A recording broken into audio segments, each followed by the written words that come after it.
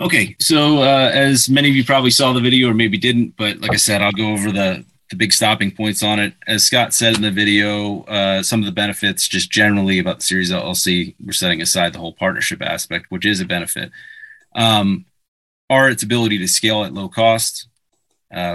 Basically almost no cost if you do it yourself in some areas, especially because the documentation, at least in Texas, can be internal. It doesn't have to be filed with the Secretary of State when you create a new child series. And then you also have convenient maintenance with obviously a single registered agent, single filing every year, annually or biannually, depending on where you're at, single bank account. And then the other benefits are the fact that, right now, 13 states allow the Series LLC to be formed there, but you can use it in all 50 states. Scott also dispelled some common myths about it, one of which was the use in other states aside from the states that it's formed in. The length of its existence, the fact that there really isn't any negative precedent breaching those individual Series LLCs, those compartments, and the fact that it can be anonymous just like a normal LLC could. He also described proper ways to hold various assets, whether they be soft assets like brokerage accounts, things of that nature, things that do not generate liability, versus hard assets, things like vehicles, land, things that do generate liability that could hurt people. And the way that would be structured. And generally speaking, we would put the soft assets in the parent itself and then put the hard assets in an individual series. And obviously there is some fluidity there depending on certain things such as, syndications. Some people, if they have a limited partner interest, they'll put it in the parent. Some people choose to separate that out into a child series. So that was kind of the gist of that 35-minute long video. And then, so in reference to dealing with partnerships, again, for broad strokes, I'll just kind of set it out and then we can have a discussion after that. So based on the way the Series LLC is designed, how it's structured, and I'm speaking more or less in terms of Texas, although all of them follow the same routine, but Texas is what I'm going to be speaking about specifically just because it's what we do 95% of the time. So they are technically independent for limited liability purposes. They are their own entity. They could have their own EIN if you chose to. So because of that, even though they're all under the same parent for maintenance costs, they can have different ownership. So theoretically, generally speaking, we don't do this for that many clients, but it does happen where clients will have, Series B, for instance, might be owned 50-50 with the client and a third-party partner. Series C could be different configuration as well with possibly 3 partners or 4 partners. And then, Series A could be wholly owned by the client. So one of the benefits of the series is the ability to do that because each series, each independent child, each cell, whatever you want to call it, is its own entity. The only complication that you come up with when adding in third-party partners like that would just be with taxes. But generally speaking, this can be handled by just a K-1 form on your taxes. And then ideally, I would say, although it doesn't always happen, normally a third-party partner would come in with their own asset protection, whether it be a trust or an LLC, and they would take ownership within that child series under that name instead of individually. So those are kind of the broad strokes, how it would work, how it can be formed. Yeah, a couple of quick questions. One, I more often than not have partners and different partners on different deals. So if I create a Series LLC, let's just say in Texas, for me, personally, and then I have different series that have partners in them. It was my understanding it usually flows up into the parent company. So how does that flow work? And when you do have partners, I'm assuming then it's pretty much mandatory on that particular series to get an EIN and have its own tax return? I think it's suggested that you get an EIN, and how it would flow up is just basically it would be, so generally speaking, the way that we create the series, as you're probably familiar with, we have an agent trust that owns the series itself to keep you anonymous. And so I probably oversimplified it a little bit when I was speaking about it. So how we would actually do it is if it was the way that we typically structure it, you'd have the agent trust that owns the Series LLC. The trustees of that agent trust would be the clients. The beneficiaries, that's where it would actually be split up. And so you'd have say, 50% beneficiary would be Smith LLC parent, 50% beneficiary would be third party partner LLC. And that's how it would actually break up at that level. And what I was going to say is it doesn't have to be the nice thing about the structure that we create, because there's so many levels. We have clients at every single level. So for instance, we have clients who they have a 50% interest in a house. Obviously this works better if it's tenants in common, not joint tenancy. Their 50% interest went to the land trust owned by a Series LLC, and so on and so forth. The other 50% interest is owned by third-party partner LLC or by third-party partner themselves if they don't want to get asset protection. Now, you could also go one level up and you could add them as a beneficiary in the land trust if they wanted to be in your structure but not in your structure. That would give them anonymity provided by the nominee trustee, but it wouldn't give them any asset protection unless they had their own, LLC or trust working for them.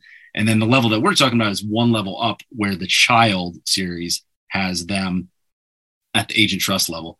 And obviously I would basically never recommend that you add a third-party partner in at the parent level, because then you're giving them the keys to the kingdom at that point where they are ingrained. I mean, unless it was like a very, very close business partner. So there are multiple levels. Like I said, it's kind of ancillary to this discussion, but it's convenient to know, I think. No, this is very helpful, Jason. If you don't mind a follow-up question, my limited understanding is that a Series LLC in structure can be extremely similar to a DST. So from California, that would be the preferable setup. So can you also either now or later on the conversation talk about using partners with DSTs, or is it basically the same structure, just substitute DST for all of them? Yeah. So that's the benefit of this conversation. I know we have Californians in here. It would work in form and function in basically the same matter. The paperwork is slightly different, but not in a way that matters, just because the child series DSTs are formed independently. There's no filing at the Secretary of State in Delaware. Only the parent is. So it is still just a private document. It's very low cost to create another one. It's very low cost to add somebody onto it. Form and function, same process. Got it. Yeah, it's meant to be kind of plug and play. Like we even have non-Californians that have DSTs as well. So it's the products are meant to be sort of interchangeable almost. I have follow-up questions, but I don't want to monopolize the whole time. So I may come back if there's a lull in the conversation. Okay. If I could, I'm just going to try to answer the text questions really quick, and then we'll just open it back up. We're kind of doing a hybrid thing. Okay, so Gabby asked, does it matter what parent master LLC the joint venture series falls under? So obviously it would be your own parent series LLC. I'm not really sure I understand the question. Maybe you could give me more context. Sure. So what I'm asking is that the person that I'm JVing with also has a parent LLC. So Yeah. So in that case, and we have had people that have done that before. So they would just list their parent as a 50%. Well, so it doesn't matter which one. No, you would just have to decide. So like, for instance, we had two clients, one had a DST, one had a series, and they had to decide, well, which one do we want to have it under? And it was just kind of a matter of choice at that point. Good question. I'm sorry, I didn't understand it. Okay. Would it matter for tax purposes? Both would need to file, right? One, whoever it falls under, so that it falls under my parent, then I would need to give them their LLC a K1. Yep. Right? Exactly. Okay. Yeah, you're on the right track. Katie asked, how complicated a tax is K1 by doing a partner on the series? So I'm not an accountant. I'm forthright about that. I'm not a tax attorney. I'm a real estate attorney. But my understanding from my experience of doing things that are similar to this personally as a real estate investor, I do have a CPA, obviously, who does a lot of this, is that it's not complicated at all. It's just an extra piece of paperwork and very straightforward and very simple. Most accountants can handle it. Does NG offer a series LLC? Not that I'm aware of. The 13 states that I'm aware of, I don't remember New Jersey being among them. The ones that we recommend are highly limited. If you watch the video with Scott, I think the ones that he recommended are Texas, Wyoming, Nevada, and Delaware. Delaware is kind of the OG of the group. It's the one where it started. Delaware is kind of at the forefront of all things business and cutting edge. Wyoming does a really good job at copying everybody that's very good. And so they're a little bit newer to the game. They're really good, very cheap. Texas is a really solid player, which is why we use them. They're basically, if you do, depending on how you do the filings, it's free. There's no franchise tax due. And it offers the same charging order protection as Wyoming and Delaware. And then Nevada is also just a really solid one. The other ones, the outliers, I can't really even think of more than a couple. Utah and Tennessee, we don't really do those that often. It would be one of those case-by-case bases. Like if you had properties exclusively in that state and you really wanted it for some reason, and you wanted us to look into the laws, we could do it in one of those outliers. But generally speaking, just because the law is so business friendly in those 4 states, we tend to stay with those. We typically set it up in Texas because it's a little less expensive. Yep, that's it. I think I probably addressed that in the conversation I just had. Yeah, sorry. DST is a Delaware Statutory Trust. You're right, Constance. I apologize. I do this all day, every day, and so I just use shortened acronyms. But yes, Delaware Statutory Trust, or DST. Pete will be joining too. Okay. Yep. Yeah, and Pete is our in-house accountant, in case none of you were aware of that. He's great, super knowledgeable guy. He's been on a few of these talks, I think, in the past. Do child series share the parent series business credit score? So I think if you had your own EIN and you were doing like business under the child series, theoretically it could have its own credit score. But from my understanding, it would be tied to whatever the EIN is. Like if the parent is the one that has the EIN and you're only using that, it would be tied to it. Yes. Well, I mean, age, I mean, you can form that at any time. So for instance, we have clients that have a parent, and over the course of 10 years, they'll create 10 different children. So they will have a different age, but they are tied back to the same child, same parent as far as it goes. Okay. I think, hold on. How do you provide anonymity and protection? Okay. That is a bit outside the scope of what I want to get into with self-directed IRAs. I think it's a little bit off the beaten path of what we're trying to do here. So. Okay, I'm ready to field questions on the fly again. I got my hand raised. I don't know if you can see it, Jason. I don't think. I think maybe Ken is in control of that part. I can't see anything like that. So yeah, Yes, go ahead, Chris. Okay. Well, look, I'm not an attorney, but I think we could have a little bit of an answer to that last question about asset protection and SDIRA. I mean, your self-directed IRA or your 401k can own an LLC. So you could get some protection that way. But I think it's very state specific because every state has its own protection of retirement accounts. And some are just rock solid in terms of their protection. California, is big surprise, is kind of an exception. A judge can rule how much he thinks or she thinks you need in retirement, and the rest can go to a creditor. But I would first check to see how good your state is at protecting a retirement account. Yeah, that's accurate.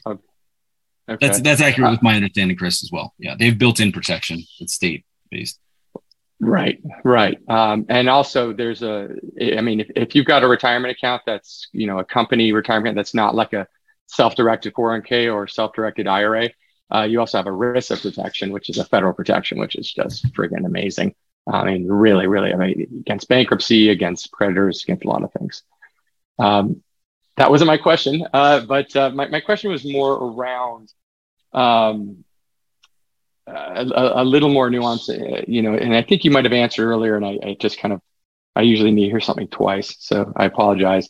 But assuming the series LLC and you having partners, I just want to make sure I'm straight here. Is that, are you saying that you create a land trust for, let's say, a particular property, and the beneficial interest of that land trust would be two entities? One is a series of my LLC, and the other is whatever they want, my partner, whether it's them personally, which we offer no asset protection, or their own LLC, whatever they want.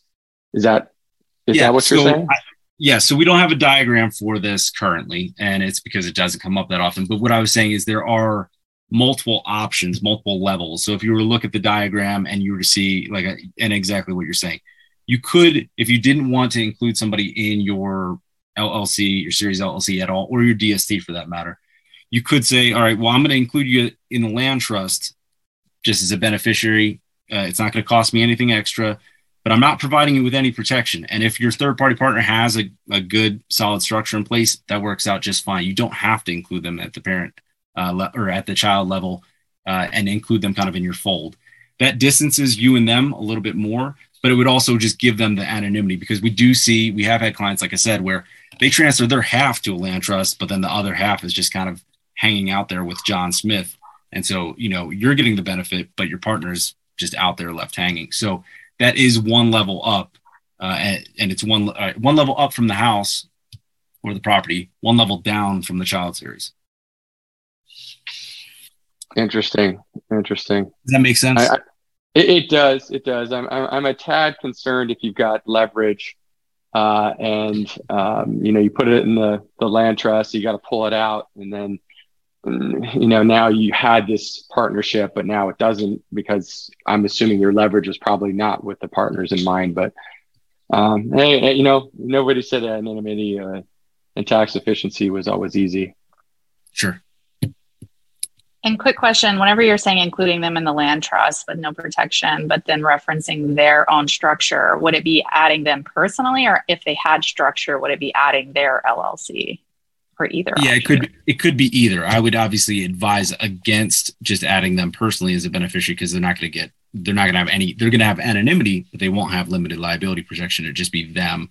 So, but we have clients that decide things on their own, and if that's the way that they want to go, and if the third party partner is not worried about it, then I think that as long as you're advised, I'm fine with moving forward with it. But yeah, you have to just be aware that they're not getting any protection. They're getting the benefit of a nominee trustee, but that's it. All right. So were there other levels? I think, because was that the first level? Were there other levels? Yeah, so we do have, like I said, we have clients that say title is in John Smith and Andrew Johnson. Well, John Smith decides to go with the Royal. He has his 50% in a land trust. Andrew Johnson is just on his own. That's first level. He's getting no protection, no anonymity. His half is out there. Then there's land trust, which we would add both of them to it. John Smith would have his Series A. Andrew Johnson would just have himself, or possibly Andrew Johnson's LLC. And then we could go one level up. If Andrew Johnson didn't have an LLC and wanted protection, we would have Series A would be half owned, or whatever the percentages of ownership are, with John Smith and John Smith's parent series, and Andrew Johnson, either his LLC or he himself as a beneficiary of that Series A. Jason, just for clarification, I'm getting the names mixed up here, but yeah, sorry, I was trying to keep it simple. No. I'm actually more teasing. I think it was Andrew Johnson who said going bear, and you said no anonymity. But if there's certainly wouldn't have any liability, but wouldn't you have some anonymity, considering you're using a land trust? And I assume you wouldn't list him as the trustee. So I think his anonymity would be preserved, just his liability wouldn't. Yeah, what I was suggesting is I have seen it on title where the two tenants in common were one, Scott Royal Smith as trustee of the 123 Main Street Land Trust, and then Andrew Johnson he was like a really far third-party partner, and the client didn't want to include him at all. So it was 50% Scott Royal Smith as trustee of the land trust, 50% Andrew Johnson just there, just like he's a tenant in common with the land trust. And that is possible. And I have seen it before. And so he wouldn't have anonymity in that. That is if you decide to exclude this third-party partner entirely from the structure. So. Okay. I guess I'm really slow today. So you're saying they're like a tenants in common, and that's how it's listed, is like there's a land trust 50% and him individually 50%. Yep. And that's how it's listed on title. Yep. Your share is alienable when you have it as a tenant in common, which means that you can convey it to whoever you want, and or whatever you want. So. Got it. Thank you. Yeah, so not ideal really, unless you just don't care about the third party partner at all. So, well, I would. If they're a partner, you don't want them sued. Jason, could I go back and confirm what I think I heard you say, that we have a DST structure. Mm-hmm. I could have a co-owner in one of the child series without having them participate in the parent. Exactly. Yeah. So they'd have limited, they wouldn't have control of your structure at all. They would have an ownership in one particular DST that you have. Yes. Thank you. Mm-hmm.